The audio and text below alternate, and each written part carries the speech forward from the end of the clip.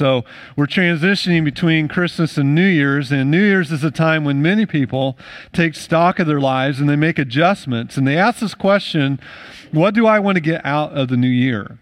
And when we make resolutions or we decide on changes, it's because we believe that changes are beneficial, right? That's the main reason that we would do a New Year's resolution, commit to one.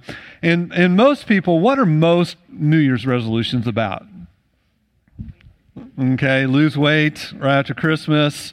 Let me help you out. Most people, when they make a New Year's resolution, they are resolving to do something that they think is going to get them the most bang for their buck, right?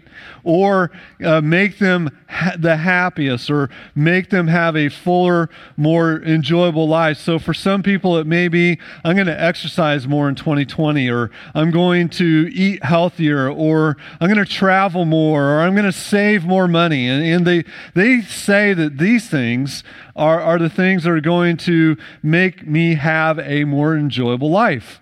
But I would say that if you want to live life to the fullest, if you want to have wisdom like you've never had before, if you want to have more joy than you've ever experienced previously, then I want you to give yourself this year to an unshakable commitment to the Word of God. Read the Word of God every day. Children, all the junior church kids, everybody look up here real quick, junior church kids. The greatest thing that you can do this year is to read God's Word and memorize it. If you're from 5 years old up to, I'll just pick 18 years old, you're so good at memorizing. I have to write everything down nowadays. College students, same way. Memorize God's Word, read God's Word, soak your minds in God's Word, because Scriptures are the Word of God. They have effects on us that are better than any of the effects of anything else that we could do, read, or focus on. I would like to make sure everybody's in Psalm 19. We're going to cover Psalm 19 today if you haven't turned there in your Bibles. Now think with me for a moment. Everybody think. I want you to think this thing through. Scripture is written by the God who created the universe, right? This is the God who created beauty. He created entertainment. He created the beautiful starry night, the golden sunset, the magnificence of natural wonders. He created not only beauty on a grand scale, he created beauty in the intricacies of such things as flowers and even the way the insects and ants and small creatures do the things that they're doing, things that we can only see through a magnifying glass. This is the God who created entertainment. He made us to laugh, to cry, to ponder, to love. This is the God who made work and the ability to gain financially from it. He made families and relationships and the joy of holidays. And he's infinite, almighty, all-knowing, all-wise, and sovereign. And so here's the question. If that is the person who created this universe, wouldn't you want to know him? And the answer is yes, you would. And he is also the God then who created his word. Every book, every paragraph, every sentence, every word, to use King James language, jot and tittle. There are so many things that we can learn about the world and about God, but what is most important? What is most important? What is most necessary is that we learn about God through his word. I want you to think about another thought. I was thinking about this Friday night. God, because he is infinite, how big could the Bible have been? Volume after volume after volume after volume, right? Infinites after... is that even a word, infinites? I don't think it is. But infinity after infinity, just coming up with volume after volume after volume, and he did not do that. Instead, he gave us a message in what we call 66 books of the Bible. And everything that God wanted you to know about himself is written in these 66 books. So therefore, if you could do one thing that would give you more bang for your buck in 2020 than anything else, it would be to read God's word every day. Every single day. Let me say it loud and clear. There's nothing that can benefit us like scriptures. They have effects on us that are better than anything else that you can read, watch, or listen. Newspapers, magazines, novels, textbooks, books on psychology, books on theology, self-help books, you name it. None of these things, television, radio, internet, you pick it. There's nothing that can have the good effects on us that scriptures have, because all of these other things I mentioned, all of these other things are the words of men. And only one book is the Word of God. And it's the one that benefits. God understands you better than anyone else. God knows how people get to be the way they are, how they're affected by their surroundings. God understands society. He understands groups perfectly. He knows all the facts about how the world works. He understands physics, astrophysics. He understands chemistry. He understands biology. He even understands math because he created it, right? He understands the stock market. He could give you the greatest stock tips in the world, and yet he didn't. Did he?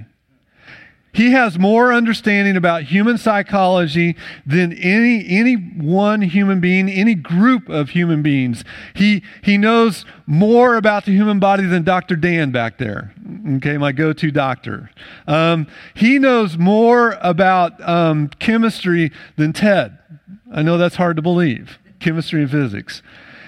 God knows so much, and yet what we do is we focus on what's the hot stock tip, what's going on in the news, where are we gonna invest our money?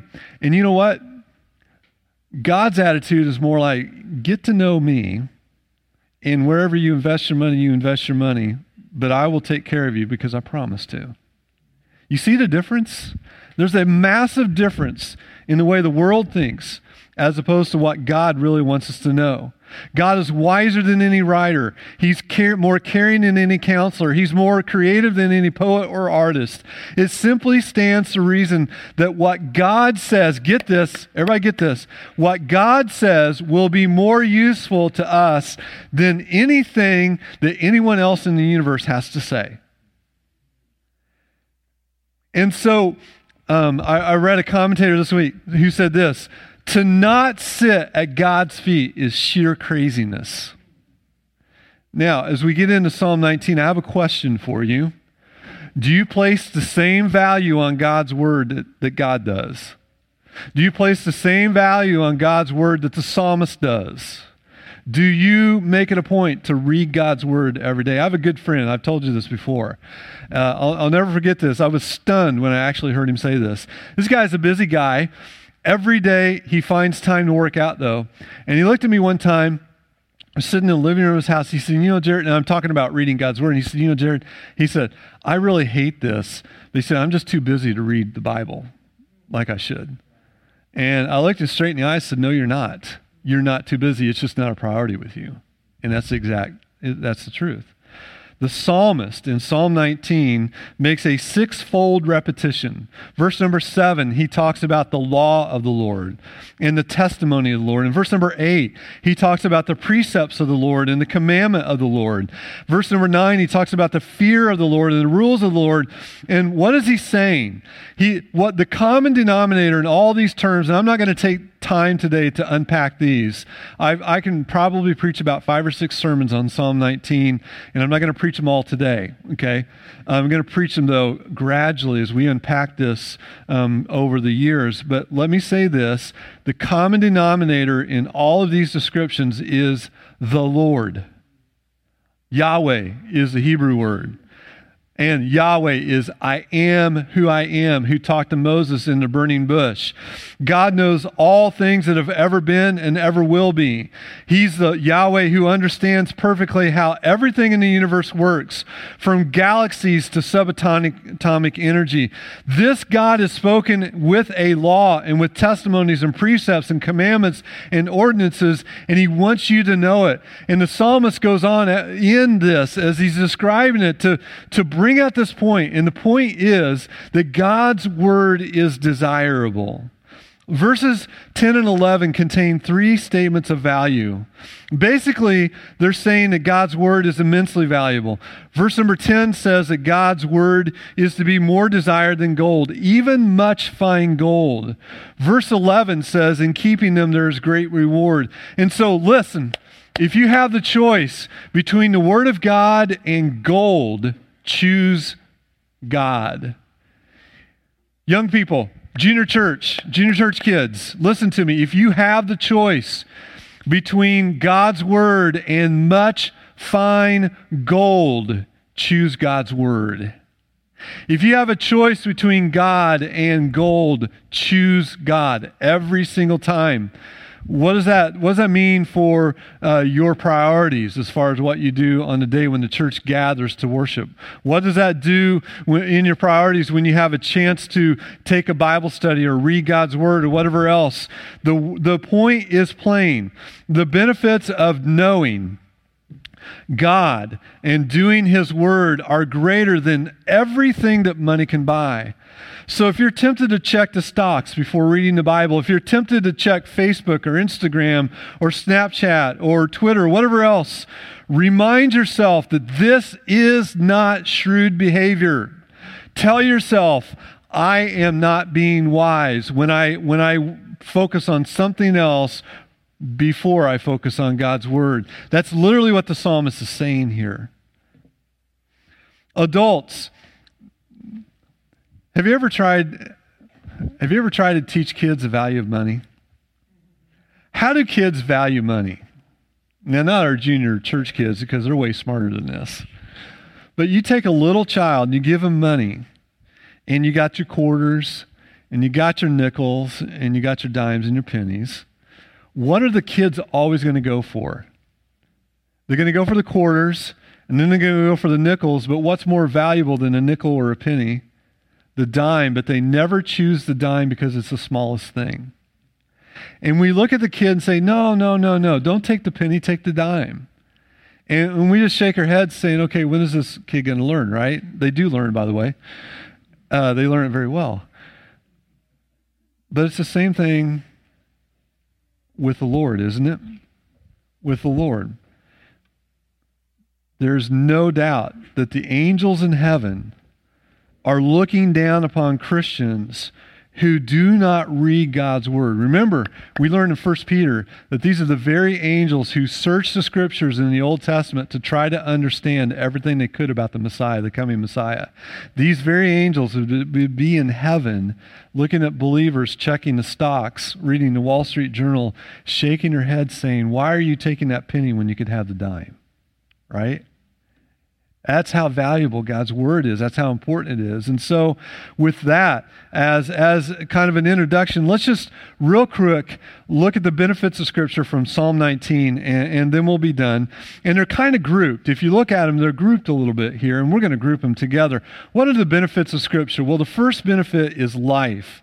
The first thing that David mentions is life because it's the basis of everything else. Look at verse number 7. The law of the Lord is perfect, reviving the soul. Life is either, the Christian life is either non-existent or it's in jeopardy, and the law of the Lord brings it back. Do you want to have life this year? Do you want to have real life this year?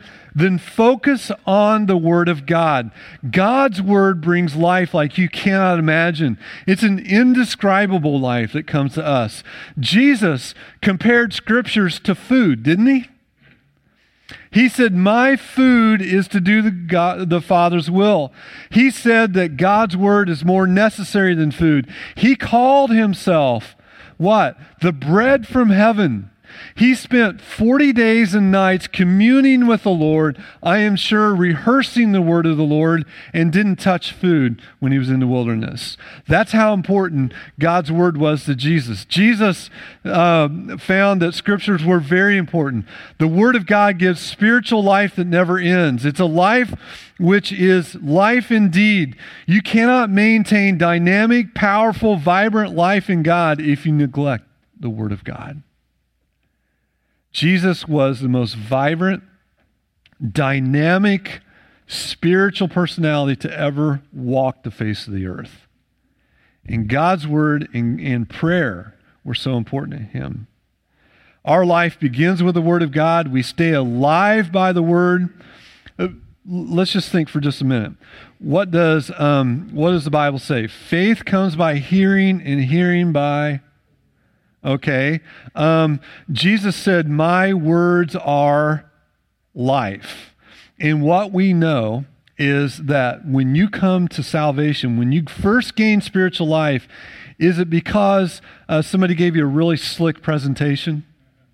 Is it because somebody was really smooth in the way that they really twisted your arm rhetorically, and you decided, hey, this guy, I can't argue my way out of this? I would say that most of you, when you got saved, it hit you like a ton of bricks, and it was the Word of God. And the Word of God, when applied to your life, all of a sudden you said to yourself, I have got to get saved. And God's word brought that life into your life. God's word brought you spiritual life, and you were regenerated, and you've been growing ever since. And so our life begins with the word, and we stay alive with the word. And if we abandon the word of God, we will die spiritually. And this dying is devious because the first symptom is denial that it's happening. That's the first symptom of spiritual death, of spiritually becoming less healthy. Only the Word of God gives a life that matters in the end. Can you imagine with me? Think with me for just a minute. How ridiculous would this be if when you're on your deathbed and your family is gathered around you and you said, hey, can you hand me the Wall Street Journal? I need to check my stocks. Can you go get my savings account balance, please? It's ridiculous, isn't it? When you know saints that are on their deathbed, what are they looking for? They're looking for the rehearsing of Scripture, songs about Scripture, hope in the promises of God. God's Word is the one thing that revives our soul and keeps us alive, and God has made it the means of life. Let me say this: without God's word, we perish. There's a second benefit of Scripture. We find that also in verse number 7, and that is wisdom. He says, the testimony of the Lord is sure, making wise the simple. The second half of the verse 8 says the commandments of the Lord are pure, enlightening the eyes. So God's word makes simple people wise. Now when we think simple, we think mentally simple, don't we? That's not what he's talking about here. The psalmist, when he talks about the simple, he's talking about somebody who is not wise in the ways of God. The simple are always people who end up trapped or in trouble because they're not wise in their dealings. And so anybody who ignores the word of God is somebody who's simple. So I'm going to lay it out here. This is Scripture. This is not me. You ready? If you are not reading God's word and growing in God's word, then God's word says you are simple. That hurts, doesn't it? Now, this is not, don't walk out here saying Pastor Edgecombe said this, because I didn't. Okay, that's what God's word says. It says that God's word enlightens the eyes. What does that mean? What does that mean when it says enlightening the eyes? A wise person is a person whose life makes sense in the light of reality. So, for example, let me give you reality. You ready? So, for example, self-denial will look foolish, and laying up treasures on earth will look wise only if you're in dark about the reality of heaven. Does that make sense? and the danger of riches and the rewards of sacrifice. But if you live in the light of the reality of heaven and the reality of the danger of riches, the reality of the staggering rewards of sacrifice, then it makes complete sense to obey the command of the Lord and deny yourself for his sake. It is the path of wisdom. And so the world, those whose eyes are dark, those who have no spiritual life, will look at a Christian and say, why on earth do you give money to that church when you could invest it in the stock market? And you're looking at the lost person saying, why on earth are you putting money in the stock market when I'm investing in eternal rewards in heaven? And that is a difference that having God's word in your life makes, because it makes you wise. And where is the light of reality shining? Where do we get out of the kingdom of darkness? We go to the Word of God. All day long, the unreality is being preached to you by the secular voices of the land. That, man, if you don't vote this way politically, if you don't invest here, you do realize that this is a roaring 20s. That's a headline I saw. Danger and disaster is about to happen. I better take my stocks and I better move it into bonds, or what do you do with it? I don't know what you do with it. But, and get people all worked up. And the danger is that Russia and China, they're going to overtake us. And the danger is that the climate change is going to just burn up, and we're going to all starve to death. And all these things are hitting us at once. And if your kid doesn't get this education, if they don't go to the top schools, and if they don't get in this program or that program, everything's going to just fall apart. That is what the world teaches us, and we're being inundated by it day after day after day. And the only way to counteract that unreality is to go to the Word of God and see what God's voice has to say to us rather than the voice of the world. God is, I read this Friday night. Listen to this. God is the essential reality. You like that? God is the essential reality. Everything disconnected from God is unreal in the way it is meant to function. Therefore, a world without God is mainly an unreal world. Dazzling darkness is what somebody said. Dazzling, dizzying, dead darkness. And how do you escape all this? You escape by going to the commandments of God, because they enlighten your eyes. Isn't that great? Let me give you a third benefit. Last one. Joy. Anybody, your New Year's resolution to have just a miserable year? Okay, I didn't think so. The Word of God is the best source of deepest, lasting joy. And that comes from verse number 8. Look at verse number 8. The precepts of the Lord are right, rejoicing the heart. And this is the one I love, because I have a sweet tooth. Verse number 10. At the end, sweeter than honey and the drippings of the honeycomb. The Word of God rejoices the heart and has an effect on our lives that it compares to eating the most enjoyable thing that David could think of. And at that time, the most enjoyable thing that David could think of was eating sweet honey from a honeycomb. That's pretty good, though, isn't it? It is. And that is God's Word. God's Word is that joy-giving. So much more to say. The Scripture is God's law, God's testimony, God's precepts, God's commands, God's fear.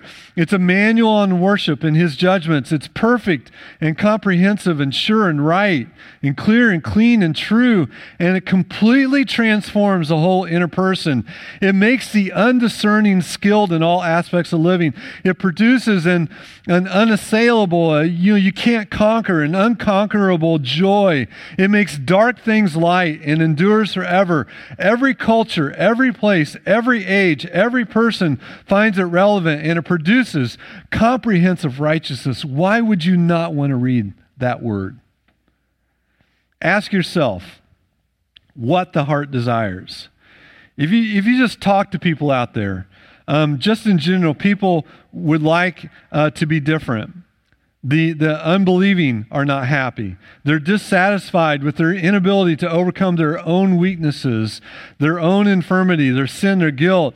Destroyed, shattered relationships are all around them. They live it in their lives. And we can offer them through the Word of God total transformation of the whole inner person. I think people would like to be wise, don't you think? I think there's not a person alive that says, hey, I just want to be a fool. I just want to be looked at as the village idiot. Nobody wants to be that way. I think they would want to be able to figure life out. And only the Word of God will make a person discerning and discriminating enough, with enough discretion and wisdom to make choices in life that produce blessed results. And so people want to be happy, I think. The Word of God promises an uncompromising joy. I think that people want to see light in the midst of darkness. They want clarity. And the Word of God promises that. And it's so wonderful that we have in our hands the Word of God that is relevant to our everyday life. You know, I hear pastors talk about wanting to be relevant. And relevant in their minds means I'm going to offer you some little life tips. You know, tips on how to have a better marriage, tips on how to be a better employee, tips on how to raise your kids. Can I tell you something? That if you preach the Word of God, it's relevant for all aspects of life. If you read God's Word, it's relevant for every aspect of your life. Only the Word of God can do that. How wonderful it is that we have the Bible. How wonderful to be totally righteous, delivered from condemnation and fear and guilt. And only the Bible can do that. And so if you commit yourself to reading and meditating on God's Word daily, listening to it in audiobooks, listening to sermons, and reading good books on the Bible, you will find yourself praying this prayer. And I often end Sunday mornings with this psalm. You've heard me do it, right? Let the words of my mouth, Psalm 19:14, and the meditations of my heart be acceptable in your sight, O Lord, my rock and my redeemer. I want to leave you with this as we close. In 2020, I encourage you to commit to the Word of God.